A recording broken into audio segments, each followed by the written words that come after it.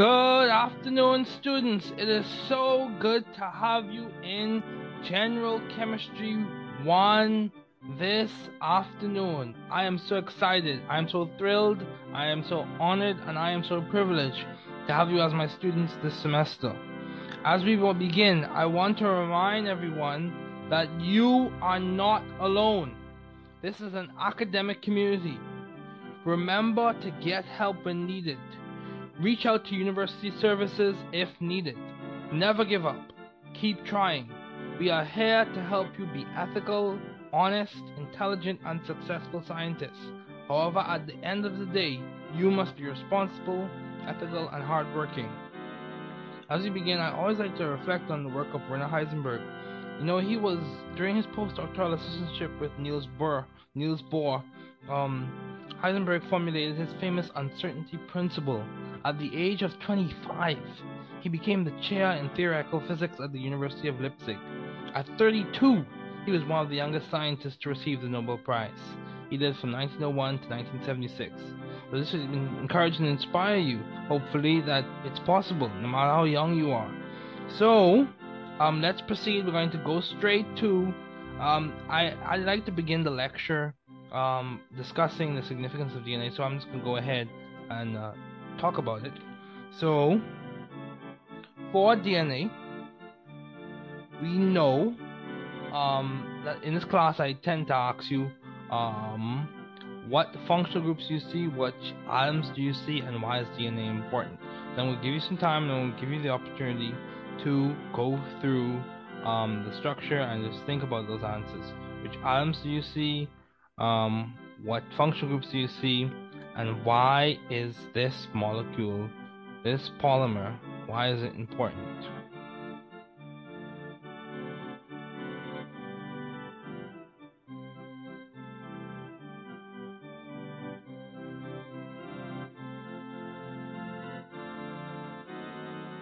Okay, so let's begin. So right now we see that we have nitrogen. We see that we have nitrogen.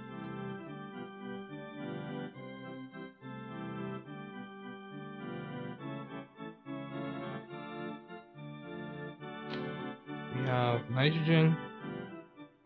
Let me see. There we go. We have nitrogen. Nitrogen.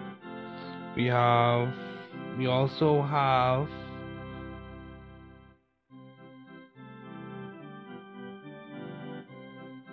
Wait a second, having a few technical difficulties. So let me see if I can adjust something quickly before I continue with the lecture for today.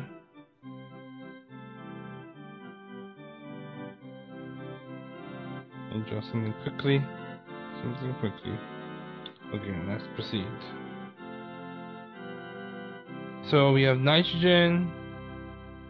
We have phosphorus. Nitrogen, we have phosphorus. We also have hydrogen. We also have carbon, and we also have oxygen. Yeah, so that covers basically all of them we have here: nitrogen, hydrogen, oxygen, phosphorus, and carbon. So those are the atoms that we see. The functional groups that we see, we have the amine. Is the amine there?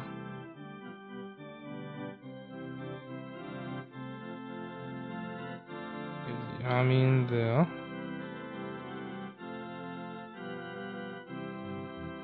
Right there.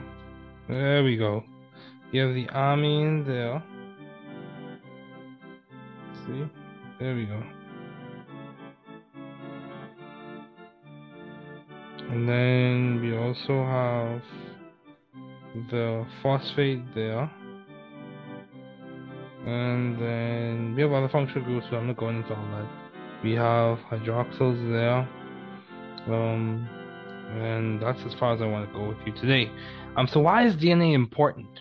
DNA is important for several reasons. One, plays a role in the replication of cells.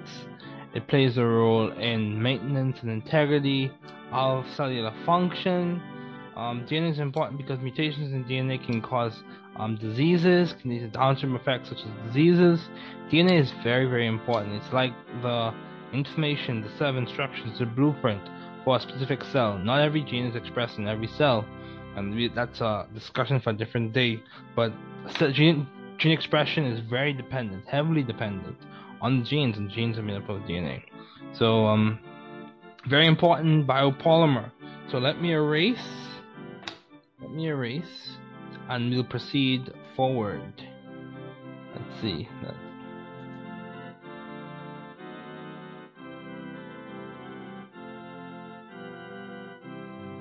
So yeah, DNA is very important. It has contributed to a lot of discovery. You could go into all of the discussion as to whether it being semi-conservative in terms of its replication, all those things. But that's not for this class today. So let's talk about the goals and objectives of this class. I'd like to remind everyone of this because it's important for us to keep focus.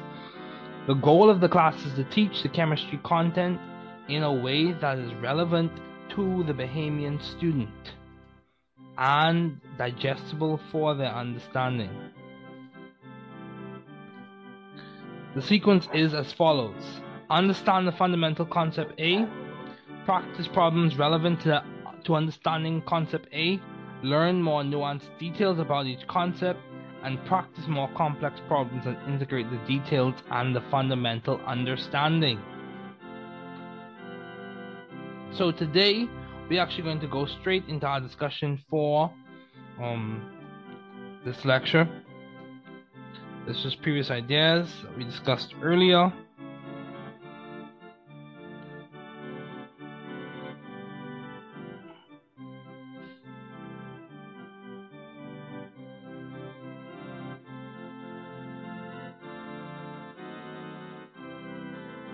There we go.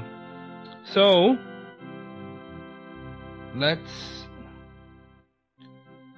I've already gone through the discussion in which we drew resonance structures, drew different Lewis dot structures. One of the things I want to do today is I want to emphasize some key ideas associated with resonance and resonance structures. So the resonance hybrid is one of the best qualitative descriptors of the molecule, and it gives us an idea. It points to the fact that electrons are not in one position all the time.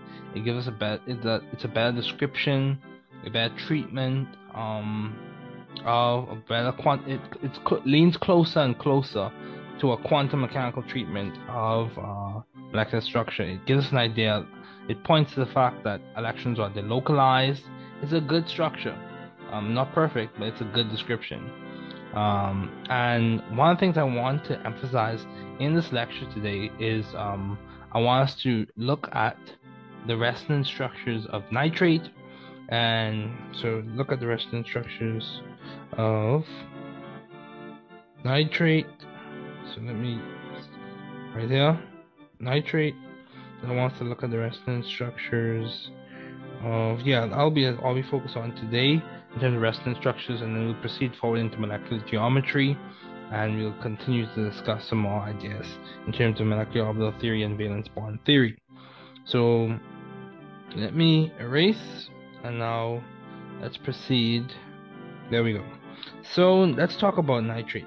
So nitrate, NO3 minus. So we know when we look at nitrate nitrogen is in group 5, so that's 5 valence electron. Oxygen is in group 6, so that's 6 valence electrons. So when we add those up, 18 plus 5 is 23, and then we consider the 1 that comes from the minus charge, so plus 1, and that gives us 24. That's that. So let's just so we have that in mind. So we're counting for 24 electrons.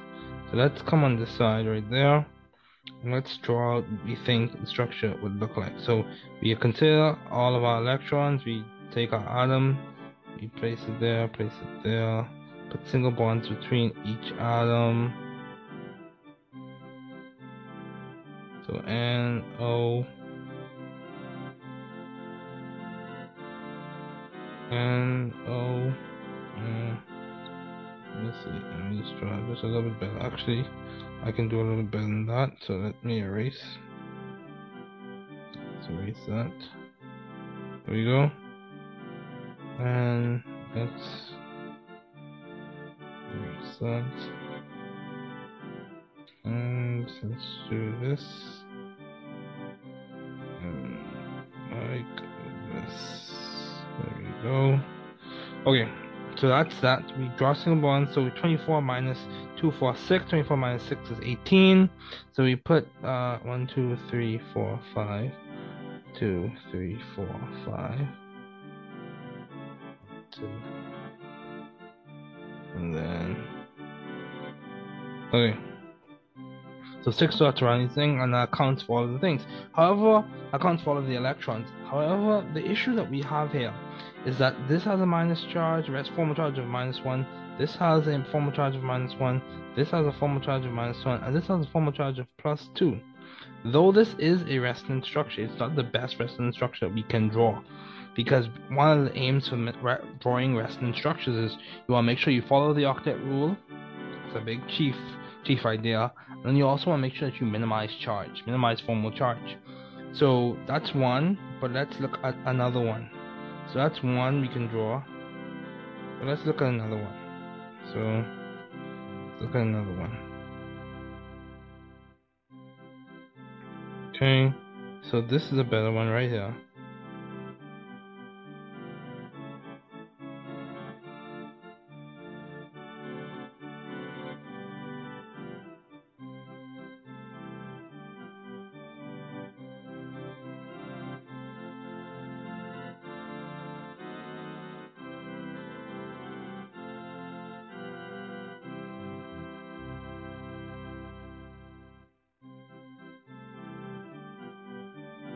See right here. This is a good one right here.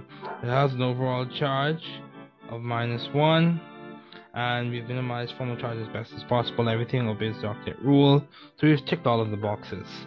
So this is a good structure right here. You notice that we were able to draw two structures. You can draw different structures in which you have. So say for example, just keep that structure in your mind. We can draw a structure where we have the double bond here.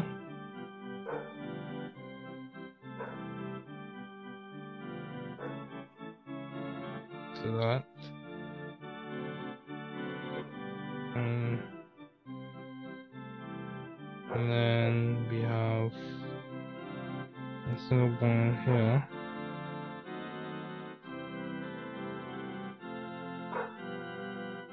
and we have same nitrogen still has the same form of charge, but with double bonds change position. So as you can see, that's resonance structure, that's resonance structure, this is a resonance structure. There's several you can draw. However, the best structure is one that minimizes formal charge and obeys the octet rule. And you want to make sure you hit all of those criteria when you're drawing resonance structures. Now we can draw another one, which we have the double bond on the other oxygen. So there,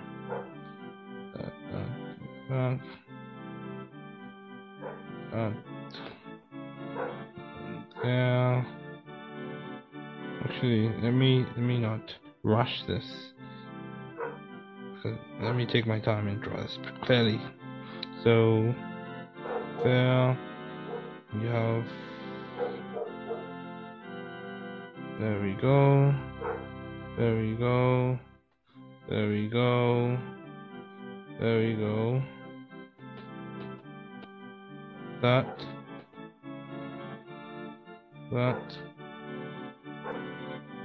There we go. So that's another resonance structure. So we just drew 4 structures for the same molecule, for the same polyatomic ion.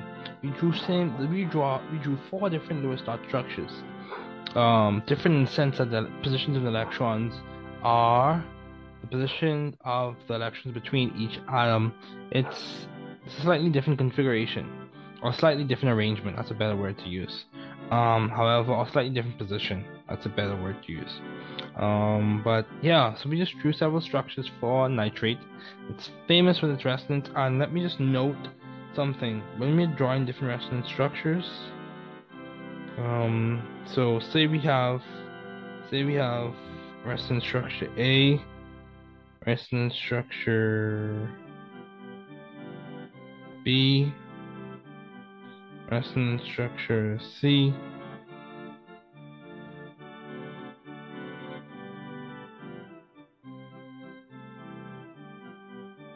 there we go. So that's how you know you're drawing resonance structures, as opposed to, so the arrows, these are the arrows for resonance, and these are the arrows for equilibrium. I'm just knowing this because it's important to know the difference. So this is resonance, these are resonance arrows. When we're drawing resonance structures, these are the arrows we use when we're talking about equilibrium. So it's important to just note that difference. But I just wanted to show that to you all, but let's move on.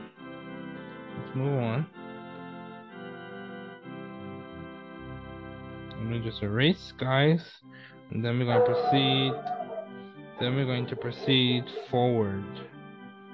Sorry about the background noise.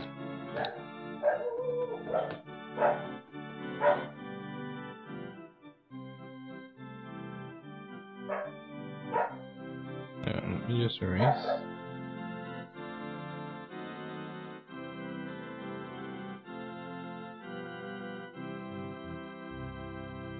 So it's important, some key ideas that I want you to take away from this exercise.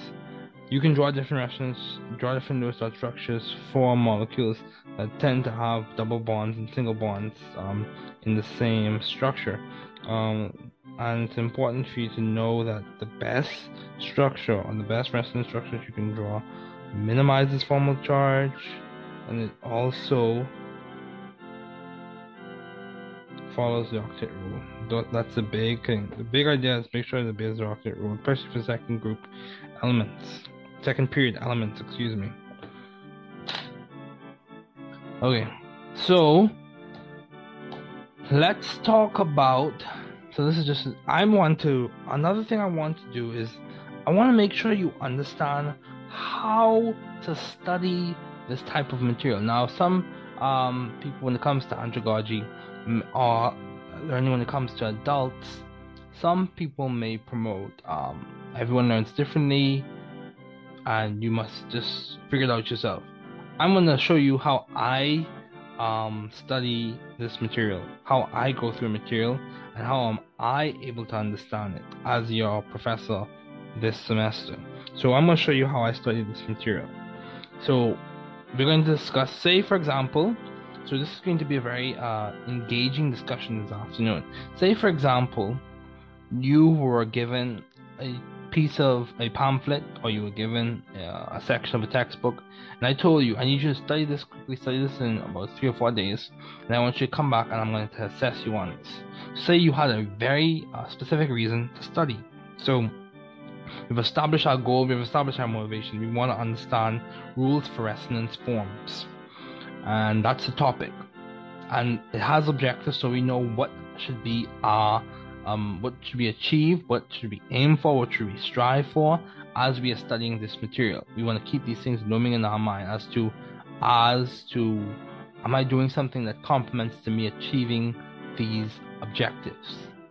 So the objectives are, after completing this section, you should be able to use the concept of resonance to explain structural features of molecules and ions. And then also it says you should understand the relationship between resonance and the relative stability of molecules and ions. So off the bat, the concept of resonance points to the fact that electrons are delocalized. And it points to the fact that Lewis dot structures don't give us the best description, qualitative description as to the arrangement of electrons in a molecule or ion. So that's kind of like an overarching, a general idea or a general answer to that first objective. And then the second objective says understand the relationship between resonance and relative stability. So what is that saying? We understand that delocalization contributes to stability. Delocalization of the electron cloud around the entire molecule contributes to stability, or gives us an idea of stability. It points to the fact that the stabilization or stability of a molecule comes from several things, comes from several properties. But one of the things it comes from, or one of the things that contributes to stability of a molecule, is the fact that you have the localization of the electron cloud. And what is that based in? It's based in Coulomb's law, in which you have a positive charge of the nucleus of the different atoms interacting with the electron cloud. And the more it interacts, the more interactions you have, the lower the potential energy, the more stable the molecule. Systems tend to lower potential energy, and that contributes, or that is another way to say, is tend to more stable configurations, more stable arrangements of the electron cloud. So that's kind of like the overarching solutions, overarching answers to those objectives. But I'm going to show you how I study my material. So let's begin. So let's go through. So the method I want to introduce to you today, if I can just, there we go. The method I want to introduce today is this method that they call survey, question, read, review, and recite. So let's talk about it. So I do this implicitly. The first thing we're going to do is we're going to survey the material. S. We're going to think of the questions in terms of the objectives that we need to achieve when we read this material. So the questions we're going to have in mind are going to be centered around, are targeted at the objectives. We're going to read it again. We're going to review it.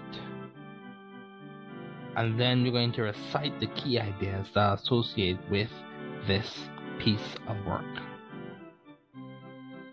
So SQR, there we go. Survey, question, read, review, recite. So that's how we're going to do this. You can look up other methods if this doesn't work for you, but my goal for you is to understand this material. So let's begin. First thing we're going to do, it says recognizing, drawing, and evaluating the relative stability of resonance. In this case, this is a excerpt from Creative Commons material, Chemistry Labor Text. So recognizing, let's begin. Recognizing, drawing, and evaluating the relative stability of resonance contributors is essential to understanding organic reaction mechanisms. So that's a big idea. When learning to draw and interpret resonance structures, there are a few basic guidelines to help. It says there's only one real structure for each molecule or ion. This real structure is the resonance hybrid. It takes its character from the average of all the individual resonance contributors, or alternative Lewis dot structures. So when looking at resonance contributors, we are seeing the exact same molecule or ion depicted in different ways. Resonance hybrids are really a single unchanging structure. Okay. And don't confuse resonance structures with tautomerism. Anyway, the resonance hybrid is more stable than any individual resonance structure. So we're just surveying the material. Let's see. The resonance hybrid shows a negative charge being shared equally between two oxygens. 3. Resonance contributors do not have to be equivalent. Also, this means the resonance hybrid will be the exact mixture. This means that the resonance hybrid will not be an exact mixture of the two structures. All resonance contributors must be correctly with structures. All resonance contributors must have the same molecular formula, the same number of electrons, and the same net charge. So you also have major and minor resonance contributors. So let's make this more practical. Say I have other things to do. And I need to study this material within 1 or 2 hours. That's the time constraint that I'm given to go through this material. My goal is to get at least a B on this test of this material. So we're making this very practical. I want to get at least a B, because I have other classes I'm studying for. 1. 2. I only have about 2 hours tonight to study, and I'm going to refresh my memory about in like an hour or so tomorrow, within an hour or so tomorrow, and then my test is on the Monday. So for the subsequent days that follow, I'll review this material probably for like an hour or so. So this is my first introduction to this material. So I want to spend about 2 hours.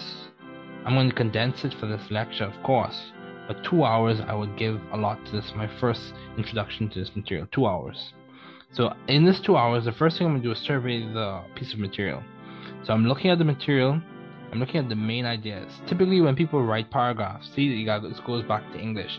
Typically when people write paragraphs, the main idea is the first sentence, the topic sentence. So I'm looking at that, keeping that structure in mind as I read.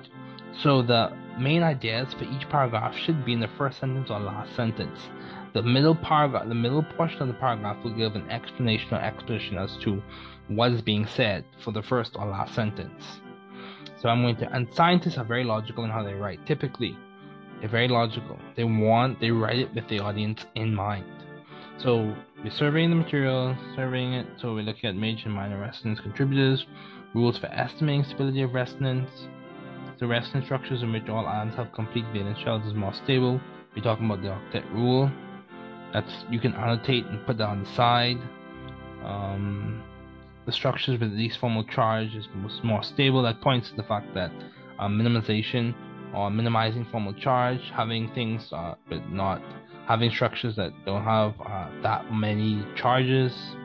And then 3, the structures with a negative charge and a more electronegative atom will be more stable. So that coincides with chemical logic. The structures with a positive charge and the least electronegative atom is more stable. Very good. That's another idea. The structures with the least separation of formal charge is more stable. Least separation of formal charge is more stable. Good. And the resonance forms are equivalent. That are equivalent have no difference in stability. So we're surveying this material.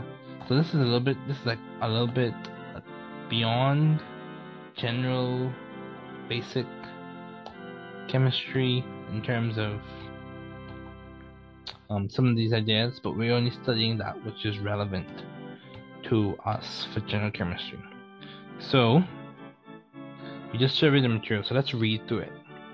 Recognizing, drawing, and evaluating the relative stability of resonance contributors is essential to understanding organic reaction mechanisms. So as we're reading this, we're going to annotate. So let me get the highlighter. I'm going to highlight first. Some people are proponents of highlighting, some people are not. The reason why I'm highlighting is because when we review, we're highlighting the main ideas, and we're going to annotate based on what we need to associate with that main idea to memorize it. So let's highlight. Okay. So before we get to that, let's make this a little bit. There's only one real structure for each molecular ion. That's something we're going to highlight.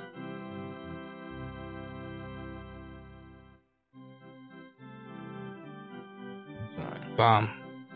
Only one real structure. And what's that structure called? That is the resonance hybrid. So remember, our objective is to understand the concept of resonance, to explain structural features of molecules and ions. That's the first goal we need to achieve. That's the first objective we need to fulfill. So resonance hybrid. Resonance hybrid. So that. Okay. From the average of all individual resonance contributors. So that's that. Look at that.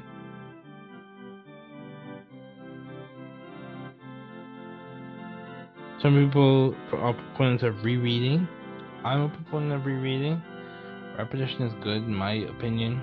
Some people believe you should just read through the material, come up with yourself questions, form a guided inquiry, and then practice going over those questions and over and over and over and over again, and do it with spaced repetition and all those other good stuff. That's good if it works for you. If it doesn't, you have to come up with an alternative method to study, and this is what works for me. And I hope it contributes to your method of studying. You have to be strategic. What are you going to do to learn best? the material as best as possible, given the time constraints and resource constraints. So let's go through it. There is only one real structure. We have that. One real structure. The structure is the resonance hybrid. And it takes its character from the average of all individual resonance contributors. So you have contributors to the resonance hybrid, and the resonance hybrid is the only real structure. So if I was annotating that, the main thing, if I was annotating that, let me see. Let's see, text. There we go. So let's annotate this.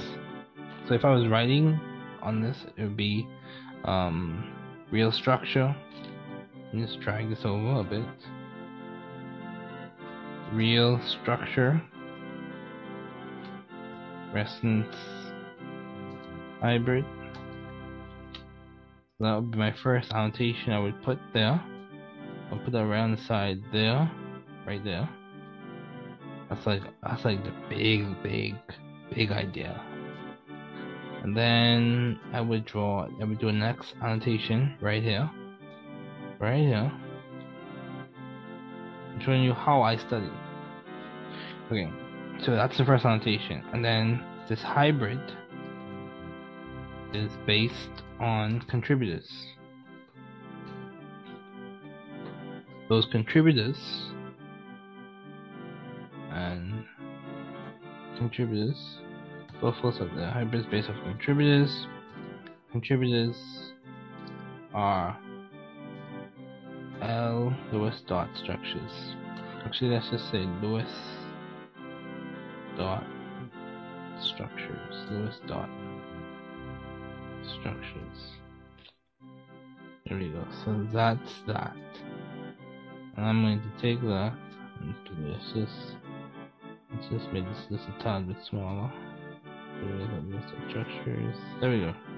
That's the first annotation right there. So let's keep reading. So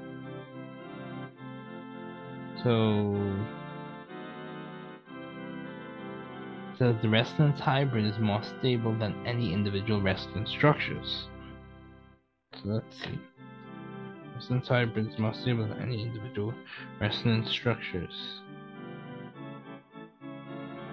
So that's another idea. Resonance hybrid is more stable than any individual resonance structures. That's our second main idea. So what am I going to do? I'm highlighting. See, I'm engaging. I'm actively reading the material. Not just passively reading it. So let's put in. That's our second idea. And what's that point to? Delocalization. So we want to put it in right there.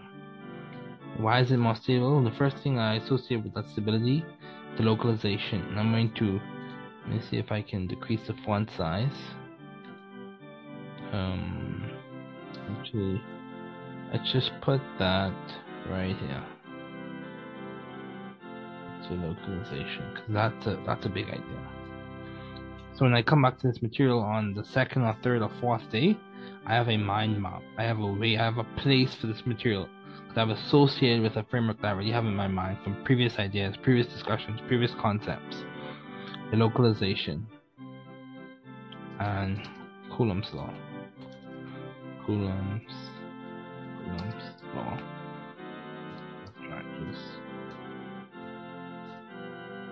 And we know, just to further develop that, positive and negative. Lower potential energy. So let me see if I can decrease the size of this. Select that, and let's see if we can decrease the size of that. Let's just do that like that. Okay, so localization, potential energy. Okay. So that's that. So let's keep going. Okay. So we have our second main idea. This is our first reading. First reading. Okay. So let's keep going. Often resonance structures represent a movement of a charge between two or more atoms. The charge is spread out. So that points at the localization idea.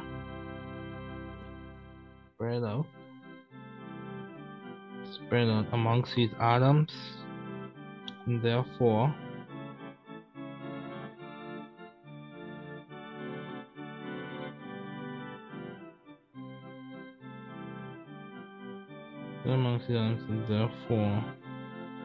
more stabilized when looking at the picture above. Resonance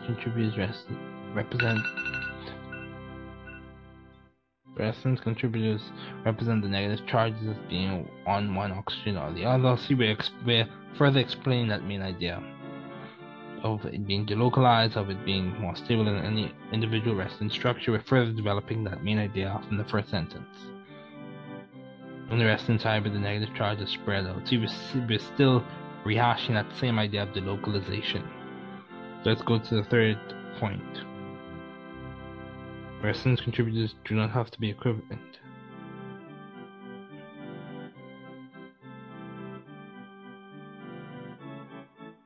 Okay, so what does that mean? What is that equivalency, or what is that weighting coming from? It comes from the further ideas we'll discuss in terms of how does it really obey the octet rule? Does each atom have an octet? Does each atom have a complete valence shell? 1. 2. Do we have as less or least as possible? Do we have minimal separation of charge? Have we minimized formal charge? Those types of ideas contribute to the weighting of the resonance structure or resonance contributor to the resonance hybrid. So resonance contributors do not have to be equivalent. It's another idea. So what's that pointing to? It points to, let me erase that. It points to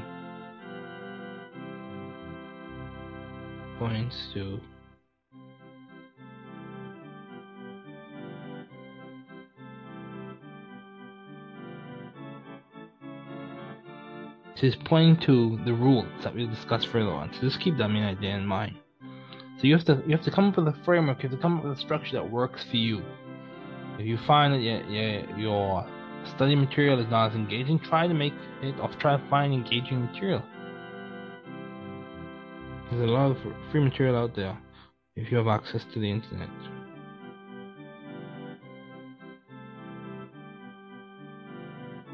Okay. All resonance contributors must be correct Lewis structures. So that goes back to an idea we discussed earlier. So actually, let me erase that. And highlight on all resonance contributors must be correct Lewis structures. So that's rules for drawing Lewis structures. And then let's go to the next idea. See, we're trying to maximize time now. Maximize our time, the amount of learning that we're able to do within a specific time frame. All resonance contributors have the same molecular formula. Same molecular formula, and same number of electrons, and same net charge. So that's that. I'm not dealing with isomers in this class. Not in general chemistry 1. Okay, that's that. So the same molecular formula, same number of electrons. Okay. Same number of electrons and same net charge. So these are what contribute to how we weight these things. It being a correct Lewis dot structure, it having the same molecular formula, same number of electrons, same net charge. This is the guidance that we use when we're determining whether this is even a proper contributor, whether it's even a contributor to the resonance hybrid. So let me see like that. There we go. The highlighter, and that idea, and then that idea. It's that. So that's kind of how I would approach this first page. I hope you see the trend here. We highlight our main ideas, we annotate based off the framework that we have in mind, the previous concepts that we've already gone through, how we can map this on to achieve objectives 1 and achieve objective 2. Hopefully you see what I'm saying, hopefully you understand. If you have any questions, feel free to email me. However, that's what I want you to understand. and we're going to move forward with the lecture today.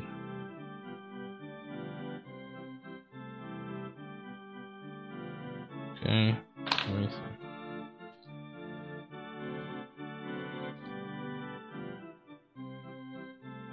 There we go. Let's move forward.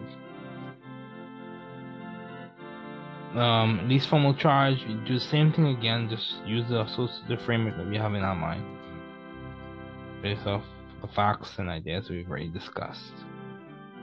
So these are more rules for determining resonance, just keep this in your mind. Okay, so let's get to the topic for today, the discussion for today. Okay. Lecture attendance is mandatory, folks. Class assignments are placed on the online platform. We go through this. Office hours occur via Zoom on Mondays and Fridays. Try not to fall behind to make the class for you a more enjoyable experience. Okay, you have an exam coming up on October 26th.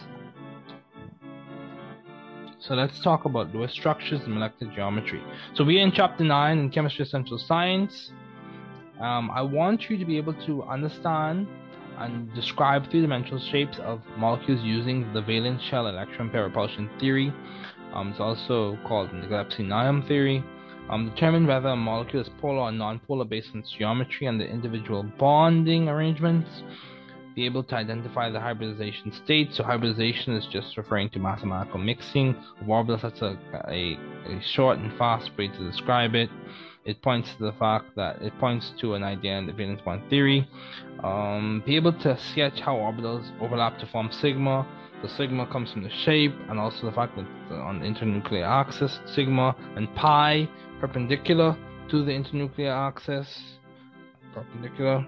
Pi bonds, be able to explain the concept of bonding and anti-bonding. So bonding is going to come from the fact that when you have constructive interference occurring with atomic orbitals, that results in a bonding molecular orbital and anti-bonding. When you have destructive interference occurring between molecular orbitals, that results in an anti-bonding molecular orbital, and atomic orbitals equals n molecular orbitals.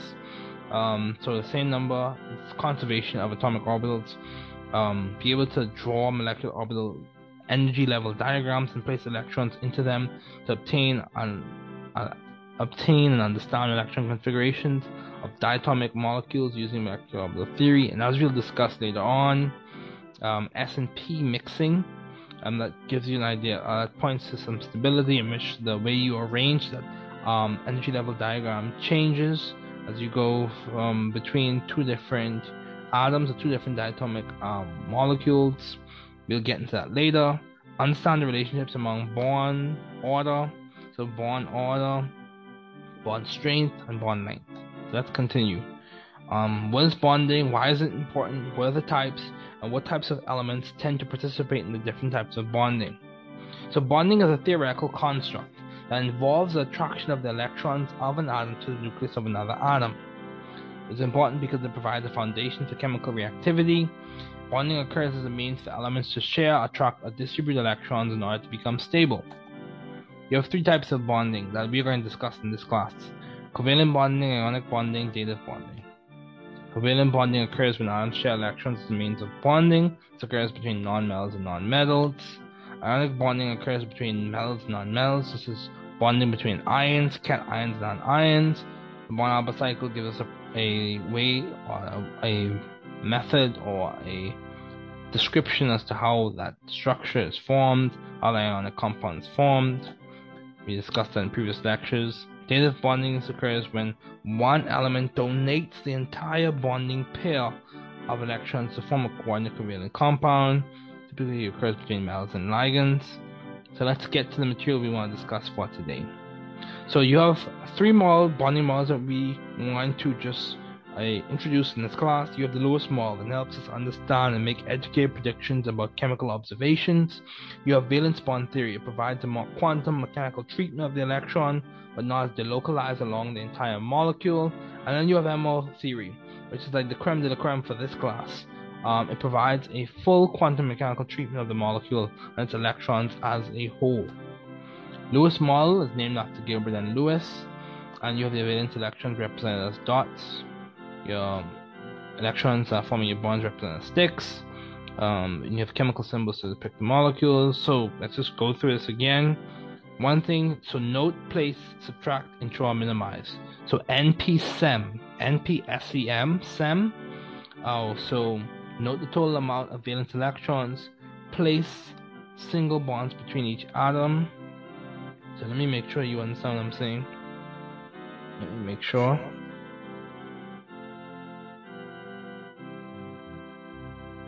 N P SEM.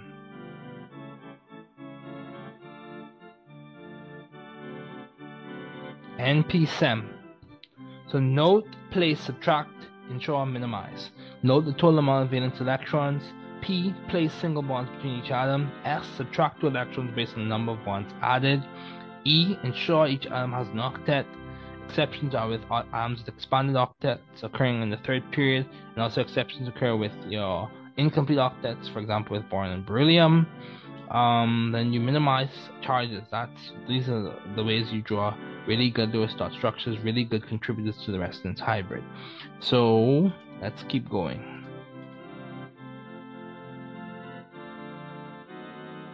Let's keep going. Okay, so bonding theories help us predict the circumstances under which bonds form and also the properties of resultant molecules. Chemical bonds form because they lower the potential energy between the charged particles that compose the atoms. Metals and nonmetals result in ionic bonds. Non-metals and nonmetals typically result in covalent bonds. And metals and metals typically result in metallic bonding. So we've already discussed how to do electron configurations. We've already discussed the Born-Haber cycle. So let's get to what we want to discuss for today. So in terms of common polyatomic ions, I will want you to understand the really, really common ones, and I'm going to, for this class,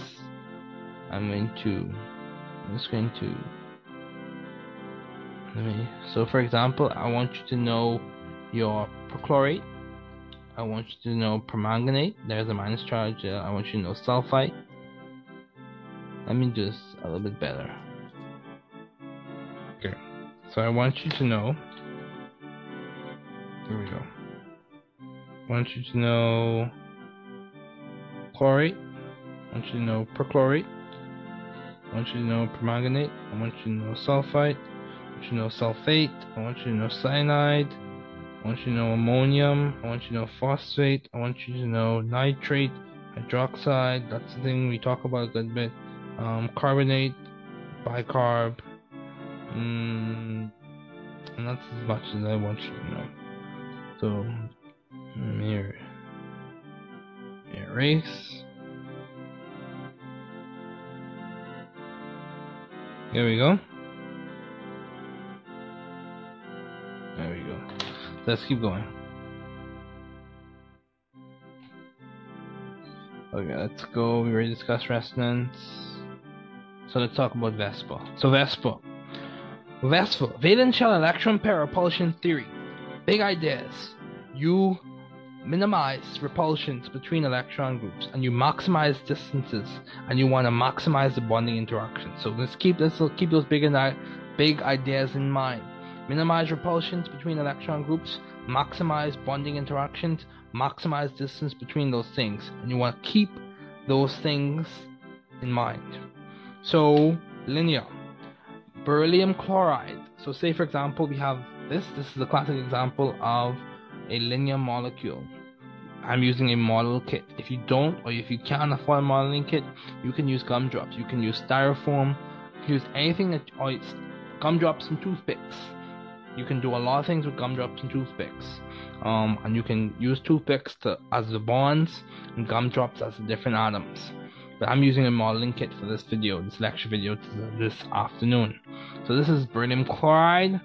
This is a linear molecule. We can also use this a shape to describe carbon dioxide. However, in carbon dioxide you have double bonds. Okay, so trigonal planar. Boron trifluoride. Trigonal planar. Trigonal, in one plane. Trigonal planar. Or a better way to draw that, but that's not a better way to do that. Trigonal planar. There we go. Trigonal planar. Trigonal, one plane, trigonal planar. Okay, so let's talk about methane. Methane, tetrahedral.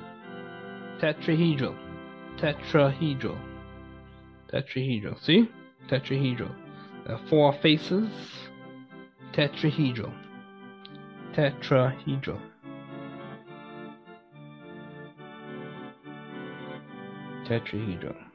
Okay. PCl5, trigonal bipyramidal. Trigonal bipyramidal.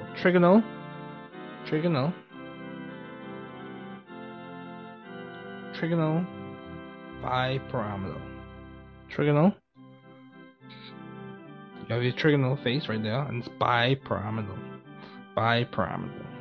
Okay? Then you have your octahedral shape.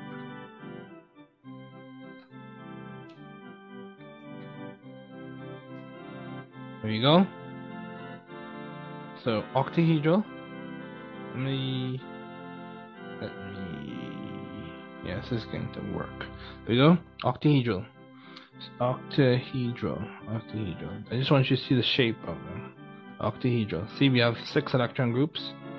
1, 2, 3, 4, 5, 6. Someone pointed out in class that the vertices. So an analogous way to think about this, the vertices in the shape in some way do correspond to the electron groups. So if you keep in mind that if I'm talking about electron groups, and also one thing to always specify when you're talking about molecular shape, do you want the molecular geometry or do you want the electron geometry? Because they can be different at times. Because I can have 3 electron groups, but one of those groups can be a lone pair. And if that's a lone pair, it may not be. So I may have 3 electron groups. If one is a lone pair, instead of it being linear, it will be bent. And we'll get to that later on. So octahedral, for example, sulfur hexafluoride. So all molecules have particular shape. The shapes are determined by looking at the arrangement of electron bonding and non-bonding pairs. Correct Lewis dot structures provide the ability to predict common molecular shapes. We are able to determine molecular shape by looking at the angles and distances between the nuclei and the electrons. Remember, single bonds are sigma bonds, double bonds are sigma and pi, triple bonds and sigma are sigma and 2 pi. So that's kind of pointing to MO theory concepts, MO theory ideas, but I just want to expose you to it now.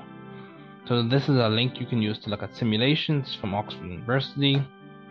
So questions to consider when assigning molecular shape. Let's just go through these questions. So for those who do inquiry as they read, do we have the correct Lewis dot structure? How many bonds do we have? What type of bonds are they? And remember, single bond, double bond, triple bond, lone pair, all of those fall under the umbrella. They fall under the umbrella of an electron group. Single bond, double bond, triple bond, lone pair, or non-bonding pair. In this context, those terms can be interchangeable. Non-bonding pair, lone pair, fall under the umbrella of electron group. So how many electron pairs are non-bonding pairs? Where are the non-bonding pairs? Let me show you. We keep on talking about these non-bonding pairs. Let me show you. So say, for example, we had some molecule. Say we had water. This is water has 2 lone pairs.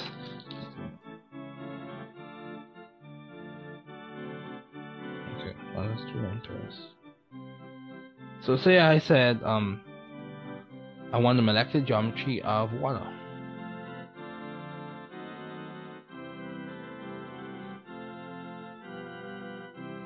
Let me show you a classic example of this. So I said I want the molecular geometry of water. So look right here. Let me narrow this into you. So this is an example of me building it. It's going to be V-shaped or bent. However, so this is a molecular geometry. It's a geometric shape. However, the number of electron groups that we have is 4. You have 4 electron groups in this thing. So it's important for you to specify, do you want the electron geometry? Do you want the molecular geometry? Typically, people want the molecular geometry, they want the molecular shape. So this is what we're referring to here. It's bent. But it has 4 electron groups. So just keep that in mind. Let that question loom in your mind. So, more questions to consider. Where are the non-bonding pairs? Because if they're not on the central atom, or the atom that really determines the shape of the molecule, it's not going to be heavily considered, at least for the particular question you're looking at. Are there deviations from this ideal description? So valence shell electron pair repulsion theory allows us to understand molecular geometry. In VESPR, that's a short way to say it, via CPR, we arrange electron pairs to minimize electron pair repulsions and maximize distance and bonding interactions. So this is what I'm showing you here. So say we have 4 electron groups, but 2 are lone pairs, 2 are atoms, 2 are single bonds, 2 are lone pairs, 2 are single bonds. This is an example of water. Or sulfur dichloride. Against that. So let's look at another one. Another one, say for example, we had, so this is an example of an octahedral one in which we have 6 electron groups and 6 are single bonds. However, say we had 2 of those electron groups as lone pairs. 1, 2. So we would have something that's square planar. Let me just show you. This is the power of being able to build it yourself. Learn by doing. This is for those who are proponents of that. Learn by doing. So see? Square planar. Square planar. It's in one plane. See? It's in one plane. One plane. Square planar. Square planar. However, it has 6 electron groups. The power of building it yourself. When you build it yourself, it makes a little bit more sense. You're able to flesh out the concepts more. So that's what we're pointing to in this lecture today. So we can have 6 electron groups and they can be T-shaped. So that means you have 3 lone pairs. 3 non-bonding pairs. I'm going to use the same color for these so that we know what we're referring to in this. That you can have different colors for your lone pairs. Not in actuality, but I'm talking about for the modeling kit. So say we have 3 non-bonding pairs, and it's T-shaped, but we have 6 electron groups. So another way for us to phrase this: find the number of electrons the central atom normally has in its valence shell. Add 1 electron for every atom that the central atom is bonding to. This is just one way to go through it. Or you can remember, the main idea I want you to take away from this is arrange electron pairs in the correct shape. Okay, so in terms of repulsions, lone pair, repulsion for this discussion is greater than bonded pair to lone pair, which is greater than bonded pair to bonded pair. The main idea I want you to take away from this discussion is use the proper rules, use the correct rules to draw your Lewis dot structures. And when you do that properly, when you write good Lewis dot structures, it can help you make or write and understand good resonance contributors. And from those good resonance contributors, you can determine the resonance hybrid. That's one thing you can do with a good set of Lewis dot structures. 2, when you draw the correct Lewis dot structures, you can apply that Lewis dot structure, use that Lewis dot structure to understand the molecular shape, or predict to a certain extent the molecular shape. It may not correspond exactly with what we see, and that's the reason why we have to use valence bond theory. For example, with hydrogen sulfide, you have deviations from it. Instead of it being completely linear, you have deviations. So hydrogen sulfide, or instead of it being tetrahedral, whatever the case may be, you have deviations. Whatever geometry you're referring to in this case, molecular shape or electron geometry or molecular geometry, you have deviations.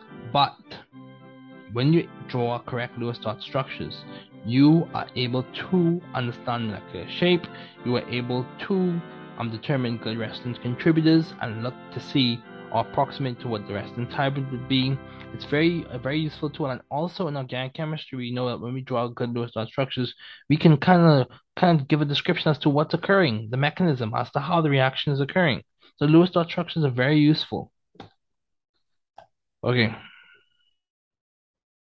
so VESPA is based on the simple idea that electron groups, which we define as lone pairs, single bonds, multiple bonds, and even single electrons, repel one another through Coulombic forces. So you want to make sure you're looking at the central atom. So valence bond theory. So say for example, remember we talk about this conceptual baton passing in which we had Max Planck passing it on to Albert Einstein. Actually, excuse me.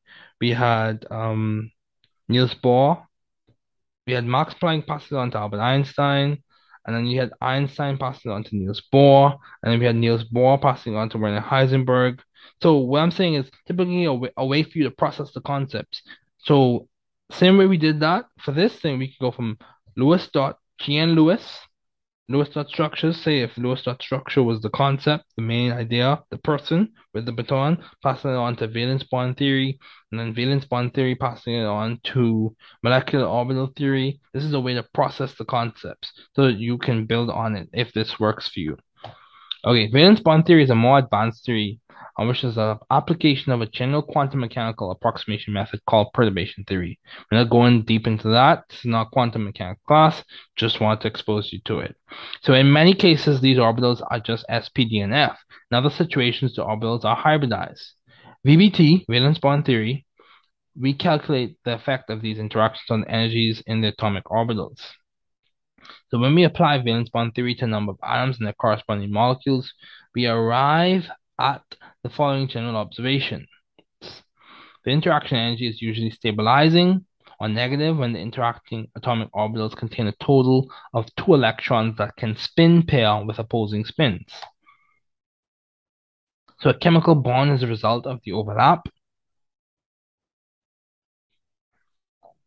of 2 half-filled orbitals with spin pairing of the 2 valence electrons.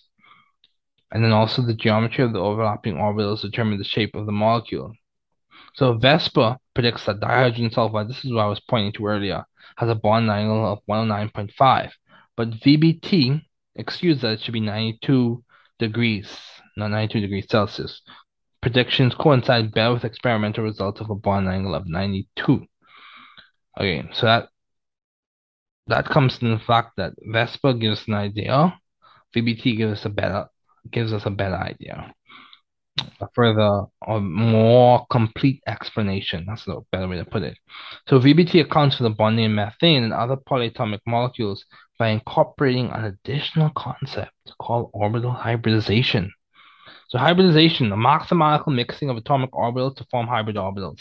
This is where you get these ideas of SPDF or SP2, SP, SP3D, SP3D2. That's referring to the mixing. So it's a mathematical procedure in which standard atomic orbitals are combined to form new hybrid orbitals that correspond more closely to the actual distribution of electrons in the chemically bonded atoms. A chemical bond is the overlap of 2 orbitals that contain 2 electrons. The greater the overlap, the stronger the bond and the lower the energy. In hybrid orbitals, the electron probability density is more concentrated in a single directional lobe, allowing greater overlap with orbitals of other atoms. So we're going to just keep on going. Hybrid orbitals minimize the energy of the molecule by maximizing the overlap in a bond. So this is like hinting to or based in the Coulomb's law, ideas from Coulomb's law. So let's talk about MO theory. So this is just an overview. This is just introduction. So this lecture is like the introduction to these ideas, and you have to go and do your readings, go and practice the homework. So you play a part, I play a part in this learning process. I help to facilitate. We break up the ground. We help with conceptual ideas forming, helping you see where you can put in your associative framework for learning and andragogical ideas, and then you are able to apply the concepts. You are able to associate it with something you know, and you're able to learn it and flesh this out and make this more real to you. Develop your scientific intuition, all those things. Use these as ideas you can apply in your classroom, apply in other research settings, all of that. So MO theory, this is just an orbital diagram. We have a sigma, sigma star, sigma referring to a bonding orbital, sigma referring to a bonding orbital, sigma star referring to antibonding, sigma, and you have a pi, pi star, sigma star. In MOT, we do not actually solve Schrodinger's equation or molecule directly. Instead, we use a trial function, an educated guess. The trial function we use in this case would be LCAOs, linear combination of atomic orbitals. However, no matter how good our guess, nature is the best at minimizing the energy of the orbital. The simplest trial function that we're going to use in this class is LCAOs, linear combinations of atomic orbitals, which is basically a weighted linear sum of the valence atomic orbitals of the atoms in the molecules. So this big idea that I pointed to earlier, n atomic orbitals equals n molecular orbitals. Sigma orbital, the name is derived from the shape and position on the internuclear axis, and pi orbitals, the shape and position, shape name is derived from the shape and the position perpendicular to the internuclear axis. So antibonding orbital, you have destructive interference results in MO higher than the energy for the atomic orbitals. This MO is an antibonding orbital. Bonding orbitals are derived from the constructive interference that occurs with that results in a MO lower in energy than the atomic orbital. This is your bonding. And then the bonding MO. So bond order is 0.5 in brackets. You look at the electrons in your bonding molecular orbitals minus the electrons in antibonding molecular orbitals, and you multiply that whole difference by 0.5. So this is what I was pointing to earlier. I want you to take note of this. Take note of this. You see, as you go from nitrogen, diatomic nitrogen to diatomic oxygen, you have a switching. You have a switching of the order. So you go from pi 2p to sigma 2p, and then for oxygen, diatomic oxygen, you go from sigma 2p to pi 2p. So where does that come from? We're not going into a deep quantum mechanical explanation for that. This is a general chemistry class. What we're going to do is get the main idea, get the short summary, condensed answer for that question. Why does the order change? The bottom line is that S&P mixing is significant in diatomic boron, carbon, and nitrogen, but not in diatomic oxygen, fluorine, and neon. That's the surface level. That's just what we're going to talk about for that. So MO theory, let's continue. MO theory helps us understand diamagnetism, in which you have paired electrons, or paramagnetism, in which you have unpaired electrons. And you can see an example of this with supercooled oxygen being held up between two magnets. So those are our references, and that's where we're going to end off our discussion today. Once again, it was so good to have you in lecture today. So good to see you. So good to know that you're in my class. Excited to have you in my class. I want everyone to know that you're not alone. Keep up the work that you're doing. Keep pushing. Keep going. We're cheering you on.